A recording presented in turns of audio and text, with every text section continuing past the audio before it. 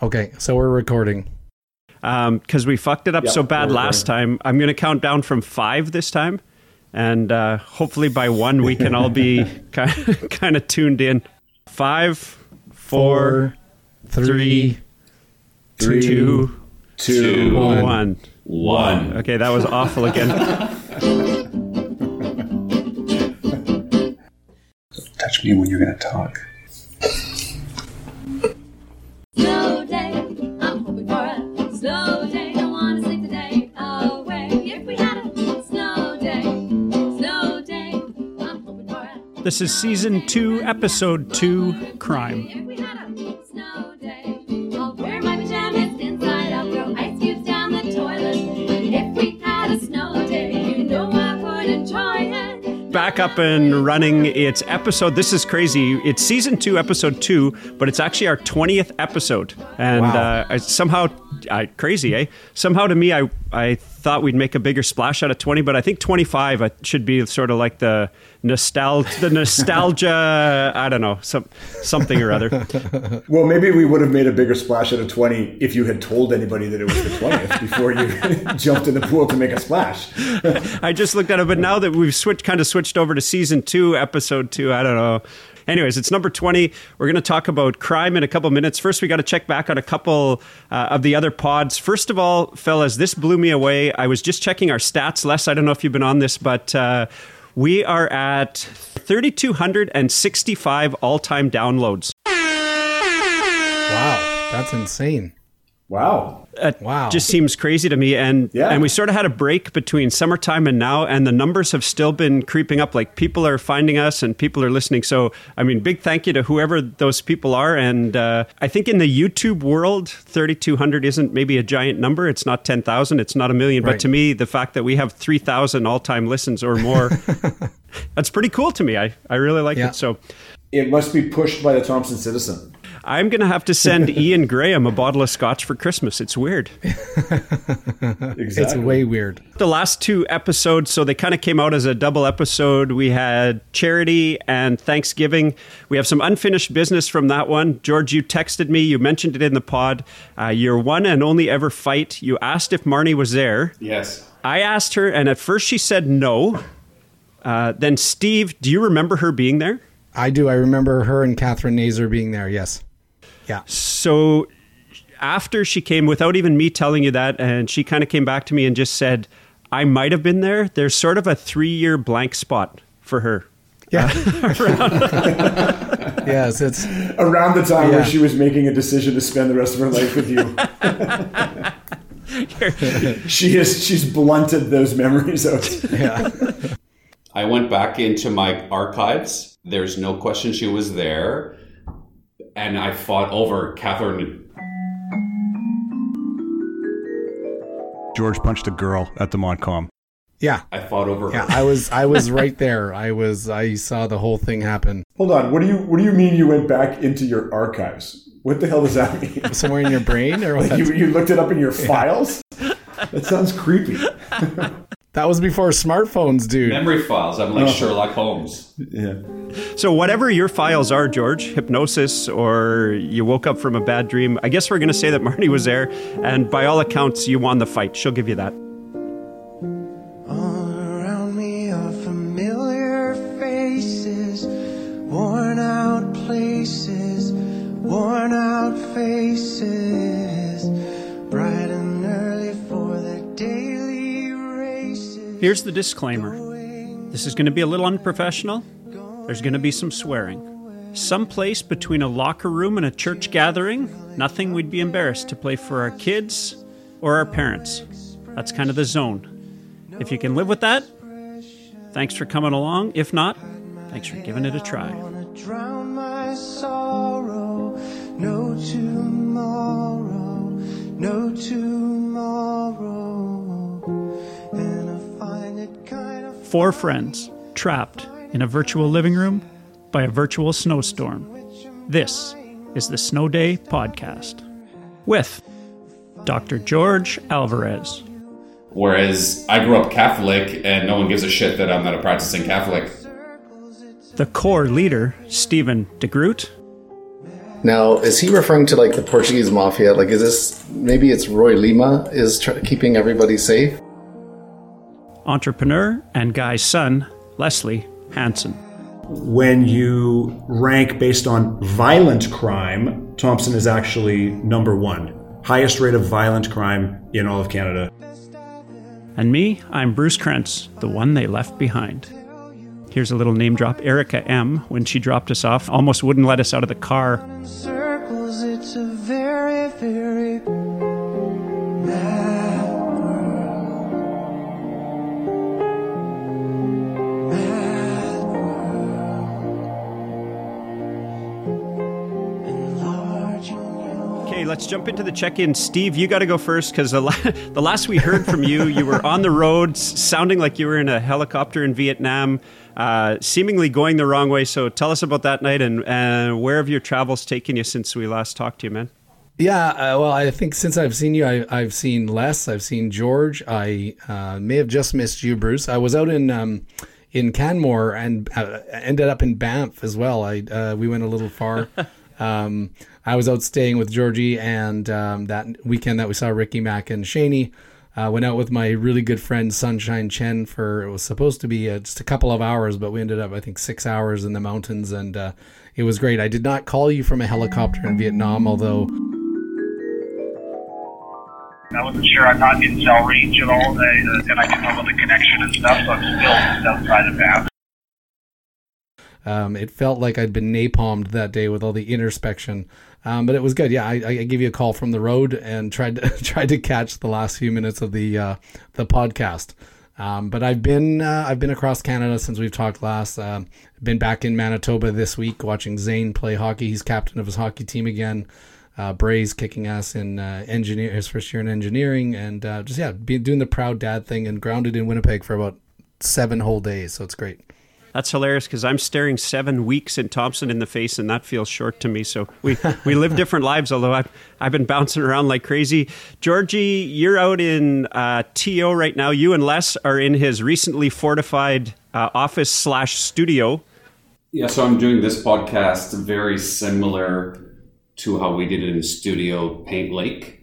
We're across a desk from each other. He has a shirt on. Last time you didn't have a shirt on, and we both had Diet Coke, so it's slightly different because we're a bit hungover from last night. I'm not proud of the no shirt thing, but hey, it is what it is. It looked good. It looked good on you. So I'm out here for a medical conference and to hang out with Les for a couple of days, and then to do a podcast to, I guess, round off the trifecta where I do a podcast with each of you in person. Oh, that's right. Yeah. Oh, wow. Look at you. Well, congratulations. And I had a housewarmer for my new house last weekend. And Action Jackson flew out from Abbotsford, BC.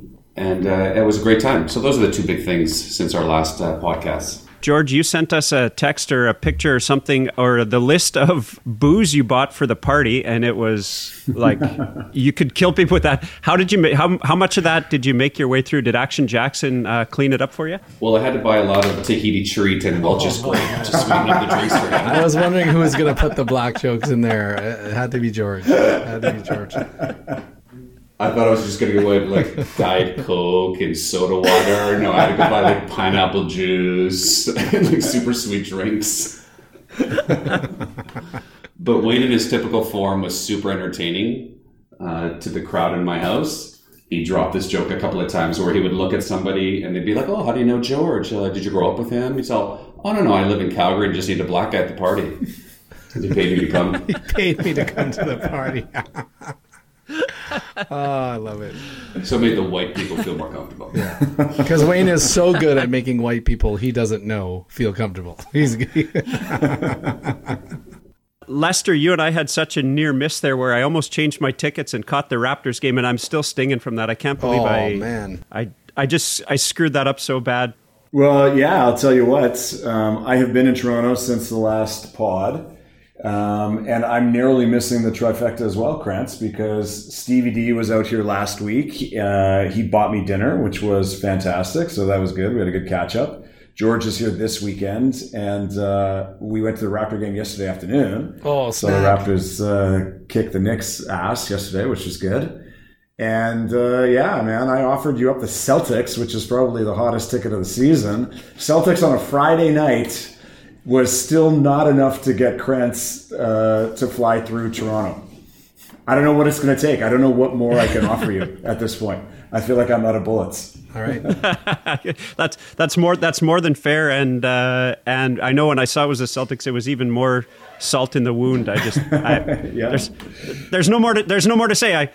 I fucked it up, boys. I fucked it up. That's all there is to it. I'm hearing women in the background somewhere, guys. I don't know if that's Les's office or at your place, Bruce. Like laughter. You know what? That's my house.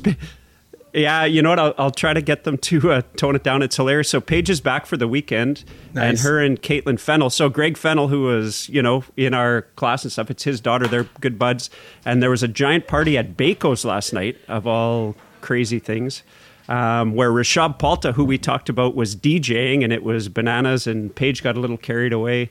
And they're here telling the tales of what happened at Baco's last night. So how's that for a zany throwback? Yeah, well, leave the door open then. I want to hear what happened at Baco's. Yeah.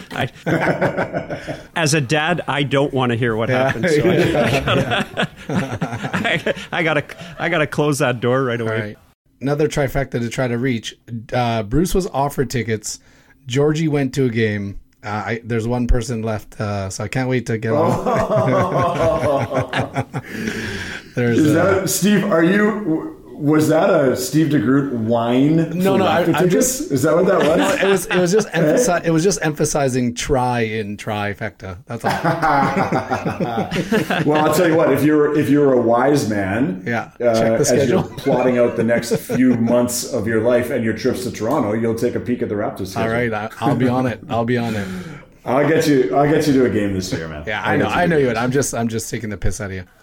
My little run around the world, boys. I was Steve in such a local kind of a way. It cracked me up. So I did a whole bunch of travel between the middle of September and now, but I went to like Flin Flon twice, the Paw once, and Winnipeg. So it's not Halifax, Calgary, Toronto, but actually I've been bouncing around a lot. One of the big ones for me, and you guys kind of know about this in a little bit more serious vein, I guess. My grandmother passed away, and we were down in Steinbach for the past weekend. She was, what an amazing story. I think, George, you nailed it when we said she was 99 years old, still living at home, passed away in her sleep, which is super sad, but we could all only hope to end up being 99 years old and still living in our house and kind of doing what we want to do. So all the Krentzes got together in Steinbach. We miss her a lot. I got a chance to do the eulogy, which this will crack you up. This is not how you want to hear you're going to do the eulogy. The day before, when your uncle texts you and says, what do you want me to put beside your name in the program? Should it be family memories, eulogy? And I said, relaxing in the front row, is that an option? He said, I assume your mom mentioned it, and him and my mom had talked about it, and they both sort of did the point at each other, like, oh, you didn't tell him? So in a small way, I kind of saw it coming because I'm sort of the public speaking guy for our family and those kind of things. And so Shannon and I got a chance to sit down at her kitchen table, which was so amazing because that's really where she conducted business. I wouldn't even be surprised if a couple of you guys had come with me to drop stuff off there and things all through university, right? And so to be able to go back and sit at the table where we spent so much time with her and collect some thoughts with Shannon and her son Luke was great. A couple more days' notice might not have been the worst thing in the world, but still, it was great to get to honor her and see our family and all of that. That's been the biggest one for me, other than bouncing around a bit. And like I said, Paige is back here for a week. It's weird. University has a sort of a reading week in semester 1 now. So her and her pals are back for a week. So Bray's I couldn't get that either. Braden's like, oh, relax because he's got reading week, and I said it's November, so they got an extra reading week. So we'll make that a podcast. So, I guess us old men complaining about how hard we had it in school. Yeah, exactly. What you needed another week off. You millennials are killing it.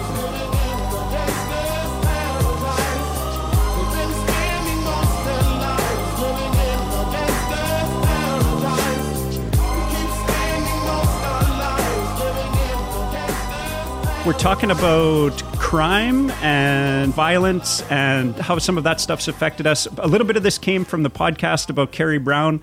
that's been floating around CBC. Some of it came from a Maclean's article that I think you tracked down first, Les, but they do this thing every couple of years, and Thompson never does well on it. I think you took a bit of a deep dive into it, so why don't you start us off, Les? I'm going to throw it to you on crime and violent cities. You're in the center of the universe. I'm supposedly safe in the woods, but the numbers don't show that. Yeah, it's actually a very interesting reversal of what we might think makes sense in terms of I live, obviously in the largest urban center in Canada, and you live in a very remote, calm and quiet place in the wilderness. But yeah, we started talking about this a little while ago because I woke up one morning to a bunch of messages that people had sent me kind of making fun of the fact that Maclean's magazine every year publishes their list of most dangerous places. And their most recent statistics came out a couple of weeks ago. Just for fun, I went through some of these numbers today to try to rank the 4 of our respective cities based on as close as I could come. So I am a nerd. You're a nerd, Les. If that was fun, if that was fun for you, I'm a data guy. I'm a data guy for sure. So, Steve, the closest I could get to Winnipeg, which surprisingly didn't make the list, the closest I could get to Winnipeg was Selkirk, Manitoba, is the 12th most dangerous place in Canada. George, the closest I could get to Calgary was Red Deer, which makes the list at number 6, most dangerous place to live in Canada. And lo and behold, our home sweet home, Thompson, Manitoba, number 2 on the list of Canada's 20 most dangerous places to live in 2019, second only to North Battleford, Saskatchewan. But if you dive a little deeper, when you rank based on violent crime, Thompson is actually number 1. Highest rate of violent crime in all of Canada in 2018. Wow, so that's so inspiring. Thanks for digging that up. Can you bury it again? Surprisingly, as I sitting here in my office here in downtown Toronto, I am safer than all of you fuckers because Toronto is actually number 45 on the list. Toronto comes in at number 45. Bruce, I don't know what we do with this, man. It seems crazy. Yeah, it does seem crazy to me. I mean, I don't feel unsafe walking around, and we've never kind of clamped down on our kids. We want to believe, I guess, that lots of that is people that know each other, right? There's some gang violence and stuff that's going on around here. It mostly happens downtown, and really a lot of our lives happen between our house and Paint Lake and Safeway and work, right? It's not like we're kind of hanging around, but at the same time, I don't know if you guys saw this article that just came out. There was a young guy that got killed here a couple of years ago. Nicholas Brophy was his name. And everybody thought that was kind of gang related, that, he had got mixed up with some wrong characters. And the story just came out that it was totally random, that it was kind of a totally almost like an urban legend thing that you hear about, where they just had to pick somebody up as a gang initiation and do this terrible deed. And that happened close to our house where he got picked up walking home from a party. It was right near Giant Tiger. That one, actually, producer Mike and I were sitting talking, and that one really kind of rattled us. It was a lot closer to home than just about any of the other violent things that you've talked about, Les. And so I never really felt unsafe until just recently. That one kind of rattled me a little bit. At the same time, I kind of have to laugh because the last time we came and saw you in Toronto, Les, we stayed at a beautiful Airbnb, but it was not on a great street. Here's a little name drop. Erica M., when she dropped us off from the HIP concert in Hamilton, almost wouldn't let us out of the car because of the neighborhood they were dropping us off on. Like, there's literally crack dealers sort of on the corner. But embarrassingly for me, it didn't feel a lot different than home. I didn't really feel scared. Bruce, do you remember what I told you about that neighborhood when you said, hey, it looks a little sketchy around here. Is this dangerous? Do you remember what I told you? I think what you said is you're not in danger of violence, but if you turn your back on your bike for 30 seconds, it'll be gone. Yeah, that's exactly what I said. I said, don't turn your back on your belongings. You're going to get ripped off in a second, but you're not going to get jumped or have any violence in that neighborhood. That's a funny story about Erica M. Yeah. Do you have stats on that, Les? You're assuring Bruce with such confidence. Do you have absolutely. Stats I can tell you that the chance of a violent assault happening against Bruce is 20 times more likely in Thompson than Toronto, according to Statistics Canada. 20 times more likely. Let me throw out a few different things we should maybe toss out. All of these, the rankings are done on a per capita basis. So they do tend to skew a little bit towards smaller locations. I think of all of the top 20, which is sort of like their highlight list. I guess towns and small cities are vying to get into the top 20. All of them are under, I would say, like 200,000 population probably. So the numbers definitely skew away from your favor if you live in a smaller area. The other thing I found interesting is 49 of the top 59 are in Western Canada, in the prairies, and a lot in BC. Like pretty much every sort of mid-sized interior city in BC that you ever heard of is on this list. And I don't know what that really implies. I have a thought on that. When I took a look at that and read that article a few weeks ago, the thing that occurred to me about vagrancy and being stuck in a small town, feeling trapped, not being able to get out of this town, and then the domestic violence is big on this list. So it's sort of bolding something that we've seen as we moved away from Thompson, is that small towns, if you grow up and you have a job and you're moving forward, living in a small town is great. But if you move to a small town and you don't have purpose, a job, family, friends, you sort of get caught up in bad parts of society, and then that sort of translates into domestic violence and breaking and entering for kids because they can't afford to go to do sports. So I was wondering if Les could comment on that, like what the definitions are and what we think about what small towns and violence means, because I think that's the interesting part of this talk. Yeah, George. According to these statistics, for violent crime, they're including homicide, assault, sexual assault, and firearms-related offenses. All of those, I guess we would agree, are violent by nature. The other thing that's interesting to your point there is I'm noticing here that the rate of impaired driving in Thompson is about 6 times the national average. So that probably lends itself to what you're saying. In smaller, remote locations like that, the incidence of alcohol and drug abuse is probably higher, which you always see going hand in hand with crime in general. Steve, you travel around a lot, and your home when you were living in Thompson, and even when you go see Adrian, is like in the heart of Thompson's action district. So do you feel less safe when you're here than when you're other places in your travels? It's strange. I think we all tried to think about whether we felt safe in Thompson growing up and what it is now, but it's one of those things that... I mean, when we grew up, like George lived on the same street. We like the Northern Inn, the Marymount, like the liquor store was there. There was always lots of traffic, always lots of violence, always lots of fights.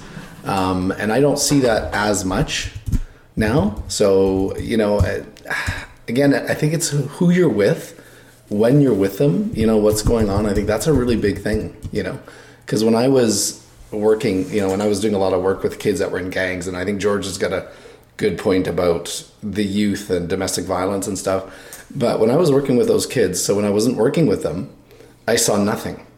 But when I was working with them, they were involved in drug deals, fights, ambushes, stealing things and selling them. And, that world exists. It's active, It's just, I think, who we choose to be with and what we choose to do when we're out. Yeah, I think I agree with you. I mean, a few years ago, we had a friend who was an undercover RCMP officer, and he would tell us, I mean, not the fine details of what was going on, but just that there was stuff going on and some of the things they were involved with. And you're right, it's like there's a whole nother community happening. It's almost like a Harry Potter world. There's a whole nother world happening right around you, and we just, fortunately for us, we really barely see it. Georgie, do you feel safe in Calgary? Absolutely. But it's also further to your point of what I do, who I hang out with, what my activities are, what my children are into, my profession, my friends. I feel just as safe in Thompson as I ever have. And my parents haven't moved from that street in over 40 years. And as you know, Hemlock's becoming, I joke around with my mother, it looks like Beirut. It's got potholes. The city doesn't, clean the streets of snow very effectively there, and there's a core people that have been there forever. But when I go there with my kids, I in no way feel unsafe because I'm in the same place I was as a kid. I don't go to this subworld that Bruce is referring to, where like I'm just not exposed to this, underbelly of Thompson or underbelly of Calgary or for Toronto for that matter. So I don't particularly feel unsafe because my circles never cross, or I certainly go out of my way not to put myself in a compromising position. And when people like us get involved in violent crime, I think it's just pure unluck. Like you literally have gone to the wrong place at the wrong time. Yeah. Now I just have to add, George just said us.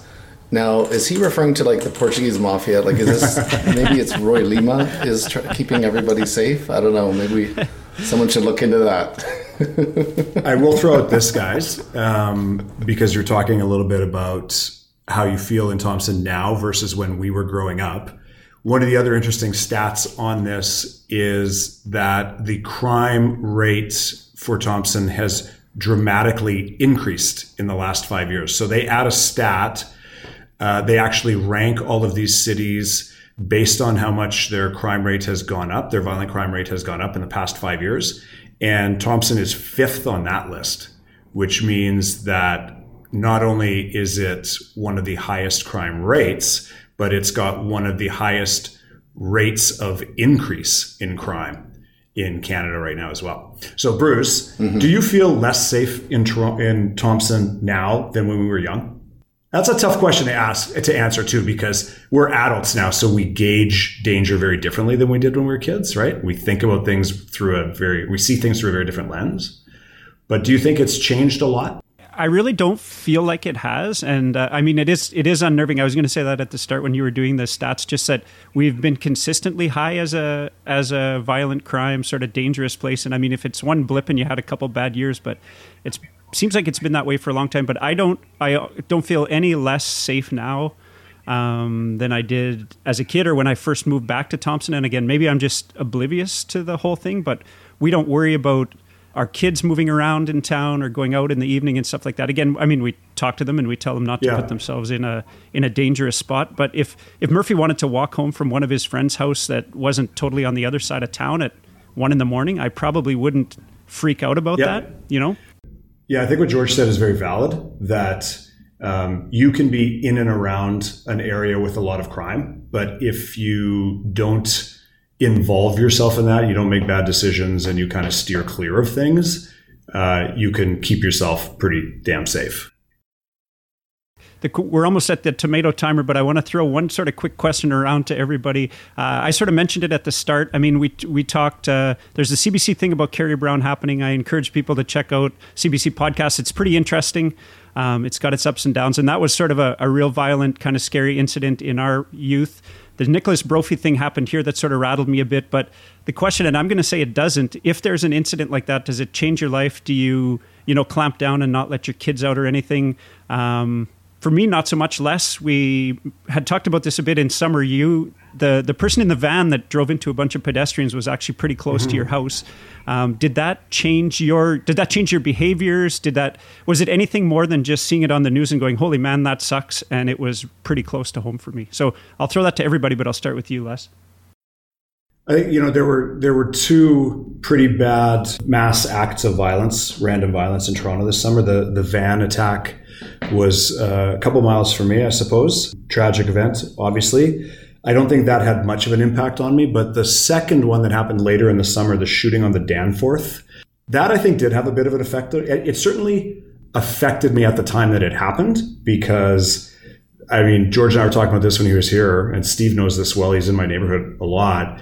That was about half a mile from my house, and I was home that night. I heard it. Like, I heard all the sirens going like just nuts, ripping up my street. And I had been on that exact street corner with my girlfriend and her puppy that afternoon, like maybe 3 or 4 hours before it happened. And so that gave me a lot of pause, but I don't think it was because it made me feel unsafe in Toronto, because I never feel unsafe in Toronto. It more gave me pause because it was the first time that I've ever seen one of these sort of mass random acts of violence that made me think, holy shit, it's really easy to be in the wrong place at the wrong time. That I don't think is about even being in a dangerous place, like that area of Toronto is incredibly safe, warm, loving family neighborhood. And then just, a random act of ridiculousness, and a lot of people are getting injured and killed. And it kind of made me think a lot about just the randomness of life. But it certainly hasn't led me to change my behavior at all. I don't know. I still feel incredibly safe in Toronto. Yeah. Much safer than you guys, because I'm number 45 on this list. So.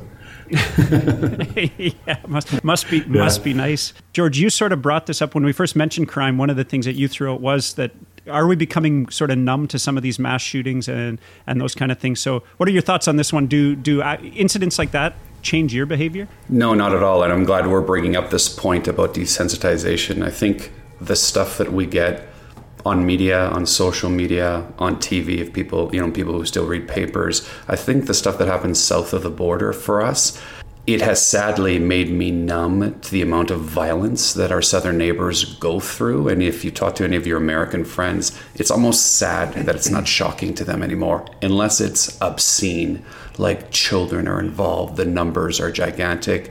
So I kind of turn myself off to that a lot. I mean, I make a point of my children not being exposed to that. So then when I send it home to Calgary, I mean, I have no idea how many murders happen in this city. I think it's about 20 a year. Edmonton's a bit more. It is never anywhere near me.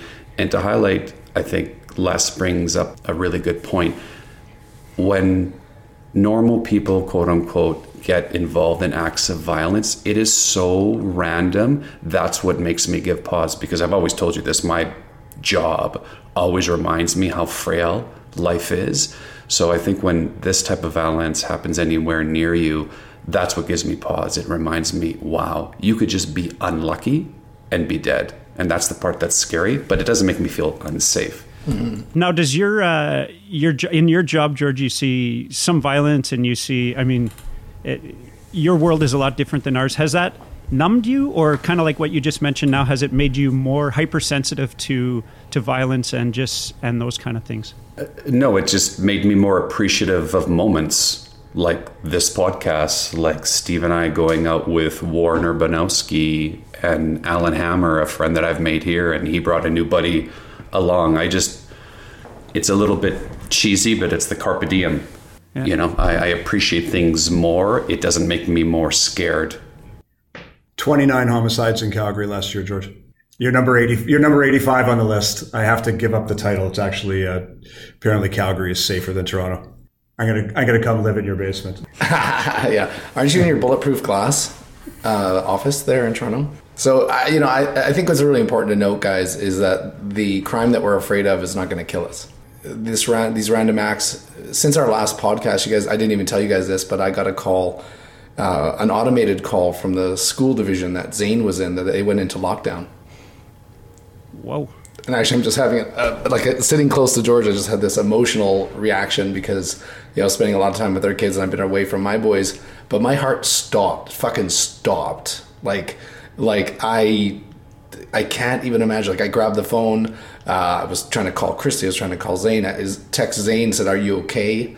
And I didn't know what to text him because he has anxiety, and I didn't know what they knew.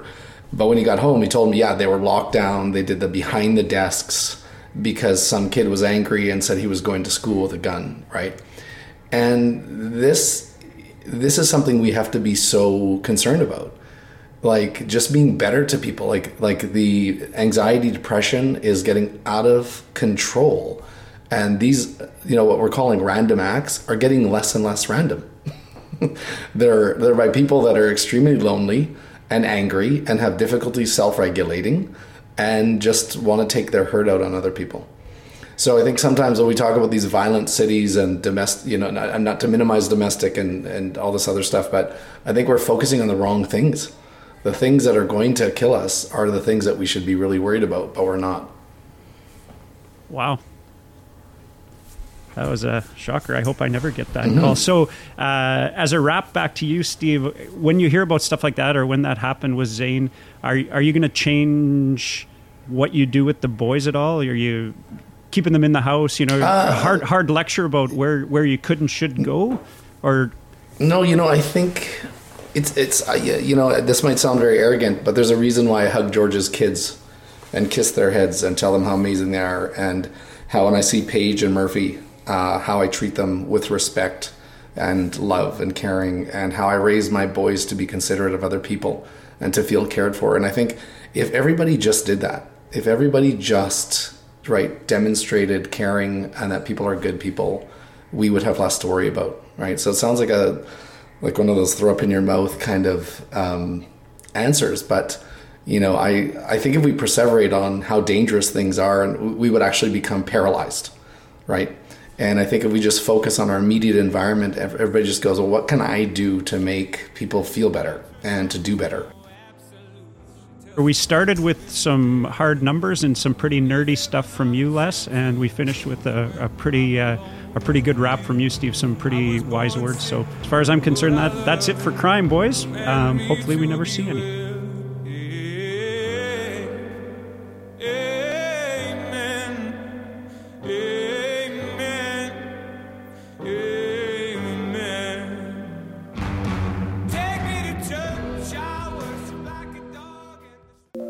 And now it's time for Church Chat.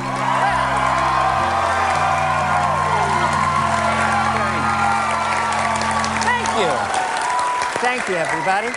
Welcome to Church Chat. I'm the church lady.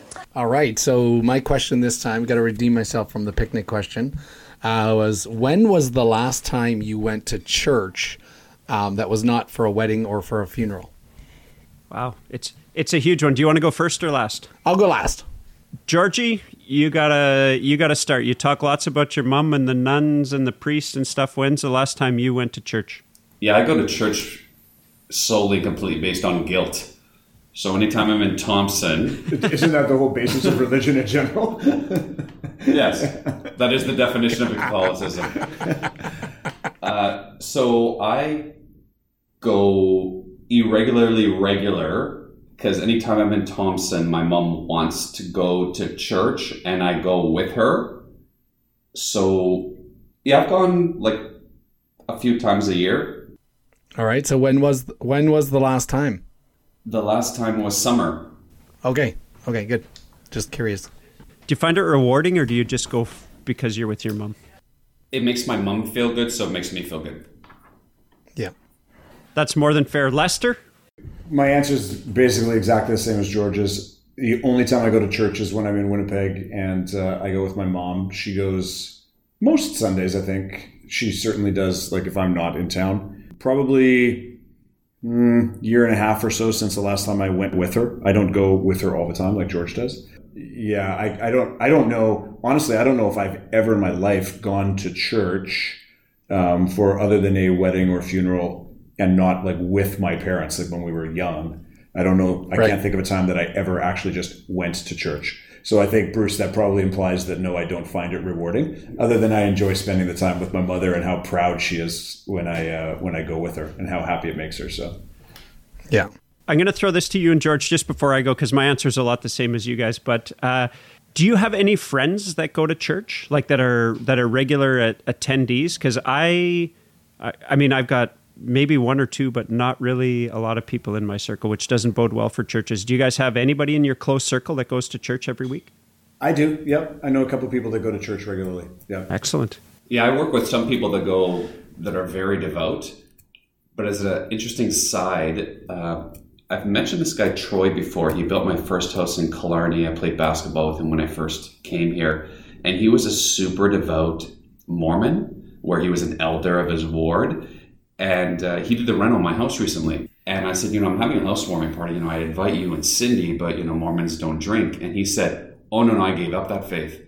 And so I started drinking again. And then he went on this crazy tirade of how he felt brainwashed as a child. He was constantly felt that he was guilty, that he wasn't living up to, God's expectations, his parents' expectations, and all the guilt that he lived with. So he just said, I finally stopped the Kool-Aid drinking, and I walked away from the Mormon faith, and I was blown away because this guy was super legit serious.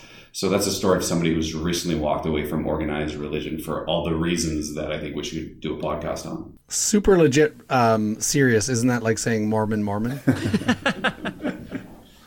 Like, I don't think I met a Mormon that wasn't super legit. Like, they wouldn't call themselves Mormon. Yeah. It's crazy. Fair Yeah. point. It's a big deal to walk away from the Mormon faith. Oh. It's been serious Oh, consequences absolutely. for him. Like, people won't talk to him. Yeah. Yeah, absolutely. Whereas I grew up Catholic and no one gives a shit that I'm not a practicing Catholic. Bruce, do you want to edit that out so George's mom doesn't hear that? Can you just cut that one out? Does your mom listen to the pod? No, probably not. So he's safe. No, because I don't go to church regular. No, yeah. but his sister Bonnie will rat him out. Yeah. Oh, yeah. It's an ultimatum. It's an ultimatum. She'll play the clip for her. Yeah. Georgie, you started going to church. I listened to the Snow Day. Bruce, what about you? Yeah, mine's the same as you guys. I mean, the last time I went to church was in Brandon, probably a couple of years ago. Same thing, happened to be there on the weekend. I'm with you, Les. Like, I like going with my mom because I know it's important to her. And I went lots as a kid, so it's kind of neat to be back there. But there was probably never, ever a time that I went to church without my mom. That wasn't a wedding or a funeral, right? So obviously I'm not choosing to do that. And not that I don't see the value in it. Like, it's done so many great things for my mom and for other people. So I get it, but it's obviously clearly not important to me right now in my life. The only other funny one is I would be curious to know the numbers for me for how many services I struggled through, because oftentimes in university and as a younger person, we went out on Saturday night and then there was a lot of hard services for me. Yeah. Are you talking about physically or like just both hearing the message, or like which aspect? What made it hard, Bruce? Being hungover? Or?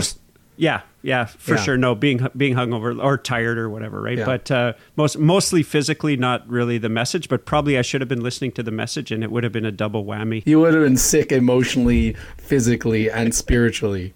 Yeah, exactly. That's a different kind of the trifecta. Yeah, for sure. Stevie, you said you'd go last. When's the last time you went to church? I went. I think I went a couple months ago.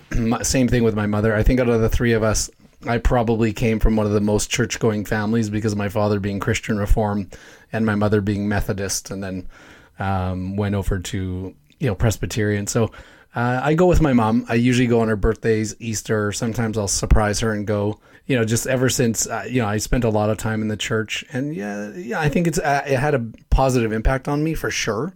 But I got to the point where my spirituality did not reside in a small, four walls with some of the most judgmental people I've ever met. So it started to wear on me. And, but yeah, so is it beneficial? Was it? Yeah, sometimes, but I think it pisses me off now more than ever that I'm, I guess I'm going beyond the question. So a couple months ago. Well, now we see where this question came from. Yeah, actually, I was just interested in, Les, really, it came from, I was curious about you more than anything. I think I knew Bruce and Georgie's answer, but it was one of those areas that we don't talk about a lot, right? And I thought, it'd be cool to just kind of get some insight into that. So that's kind of where it came from. How surprised would you have been if I said, I go to church like probably every second or third Sunday? Really surprised. As surprised as you would be if I told you I quit eating meat. Hey, Steve, your mother's Presbyterian? She eats a lot of fish? That's my religious joke. Jesus. Pomegranate. I want to tell one story about Mr. DeGroot. That is my least favorite story because he was so opposite of my dad. So I used to eat over at Steve's and Dave's a lot. And 4 boys with 4 more boys in the house because there'd be 8 of us. And we would usually do something terrible. Break something and be disrespectful. And I just remember thinking, there's no way I could do this at 48 Hemlock. My mom would hit us with a wooden spoon. My dad would kick us out. But we were able to get away with so much at Steve's house. And then I'd sit at his house and Mr. DeGroot would bring out the Bible, whatever Bible. You have the King James Version. Leviticus chapter 19 and verse number 32 says, "You shall rise before the gray-headed and honor the presence of an old man, and fear your God. I am the Lord. Amen. You may be seated. And he would read verse, chapter, and verse, usually along the lines of respecting your elders, how disappointed the father was with his children, a Cain and Abel type story, and try to make us feel guilty. And I'd be like, wow, this is like a really oblique way to teach us a lesson, because my dad, there'd be no way he'd be reading from a book to teach me a lesson. Do you remember that, Steve? Oh yeah. My dad read all the time, the guilt trip. Yeah, twice, like seriously, twice on Sundays, and every single, like we pray still every meal. We read the scriptures after every meal. Yeah, it was a lot of people don't know that. And yeah, I mean, come on, which scripture isn't being read that doesn't make you feel guilty after horsing around? Like, I mean, that's why it's built. It's built to keep us in line. You just George, sometime open up the Bible and just stick your finger in one of the pages, start reading it. You'll probably feel bad about yourself. It would burn. The paper would burn. Yeah, your finger would burn. Oh, jeez. So much to say on that one. Lester, you got anything else, or do we leave it there? No, I think we can leave it there. George is getting out of control. I'm going to have to kick him out of my office pretty soon. I'm getting hungry. He's getting angry. All right, boys, it's been a slice. Yeah, this is good. And you guys have a great night. Love you guys. All right, see you guys. See you guys. Ciao. Okay, bye-bye.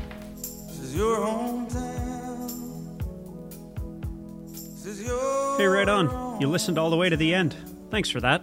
Rate and review us. Send us a message somehow. We're on a bunch of social media. We're at Snow Day Pod. Thanks to Shannon Bisson, the secret weapon.